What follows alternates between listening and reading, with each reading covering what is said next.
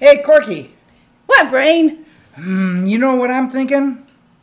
I think so. What? You never know what I'm thinking. Oh. Listen, I was reading this article about scientists have looked into what love is. And they say it's a bunch of chemical reactions, between people.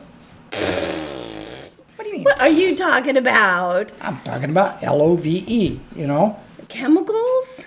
Yeah. Ah, come on, no. Well, what do you think love is? Love is sweet and kind and generous and, Really? Yeah. I mean, when you're in high school, he's got to be the gorgeous guy. He's got to be the hot guy that's on the football team. And he's got to... But what about his character? What about what he can do for you, for me? So you're saying love is more than just the reaction of seeing somebody pretty or beautiful? It's something that actually exists. It's something that can be created or has more depth to it than that? I think so. Yeah. Well, like when we fell in love. Yeah. Took me a while. It did? Yeah. Well, I remember. I was so handsome. I know. Well, we're sitting there in the truck, and we were stopped, but you didn't look at me, and you were looking straight out the window, and you were saying, I really want to have a loving relationship. I want to have a solid, really good relationship with someone. I'm looking for, someone that, that I can be with and want to be with and loves me. And you were saying all the right things. Well, I was just speaking from my heart, see? That's what I felt. And that was the first time I heard you talk from your heart. Because all the other stuff was like superficial and well, do you want to go here? Do you want to go there? And it was all superficial. But when you started coming from your heart, wow. No, you grabbed me and kissed me. Oh, yeah, of course. Well, I know. I wanted to shut you up.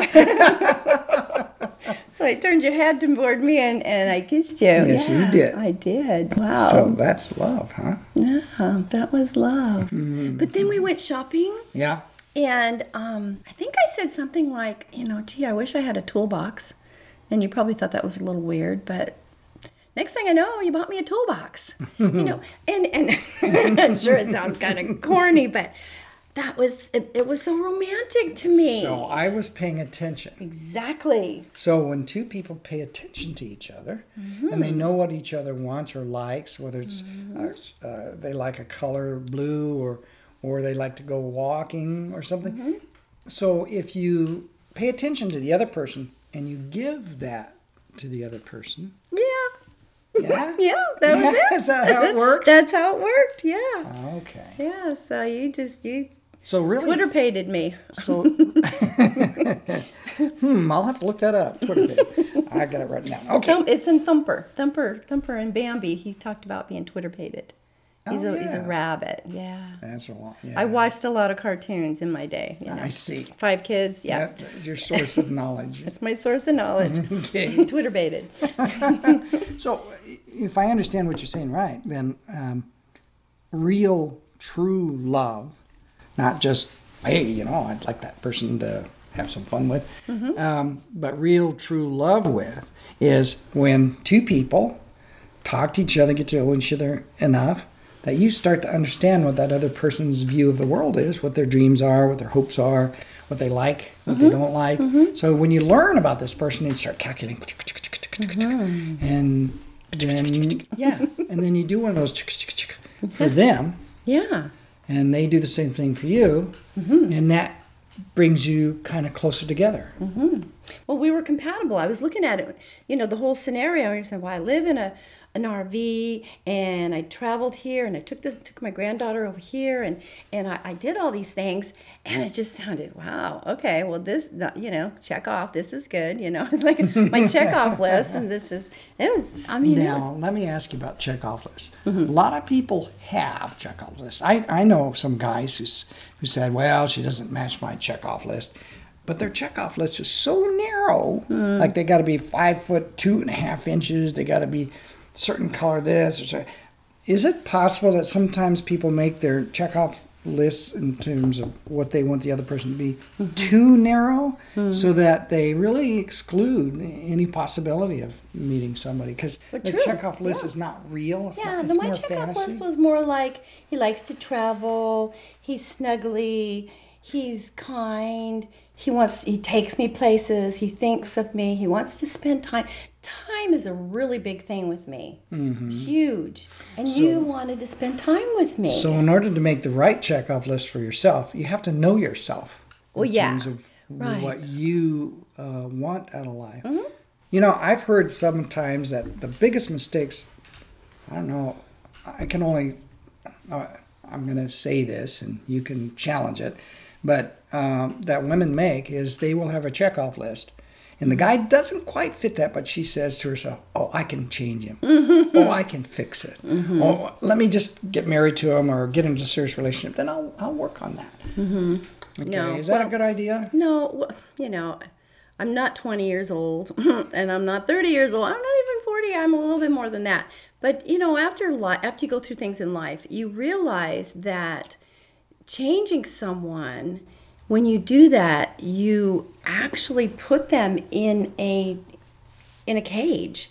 You confine them. You make them somebody who they aren't. Right. And then you don't like them anymore. Right. Because you've made them somebody that you don't like. Or that person that you put into that cage because of what your requirements are, and they didn't initially match up to 99% of it. They only matched up to 30% of it. And you said, oh, I can fix the rest. I get my toolbox. I get my toolbox. And I'm working on. That person that you work on pretty soon feels like, what's she doing or what's he doing? You know, they want me to do this. I don't want to do that. Or, you mean I can't watch my movies anymore that I like? Or, you mean I can't go fishing anymore? Yeah. But I like to do that stuff. So, They change. I think you're right. Then they change because they're not happy. Yeah. And then they become the person that you don't like because they weren't the person you met. They were fun and friendly and free and happy.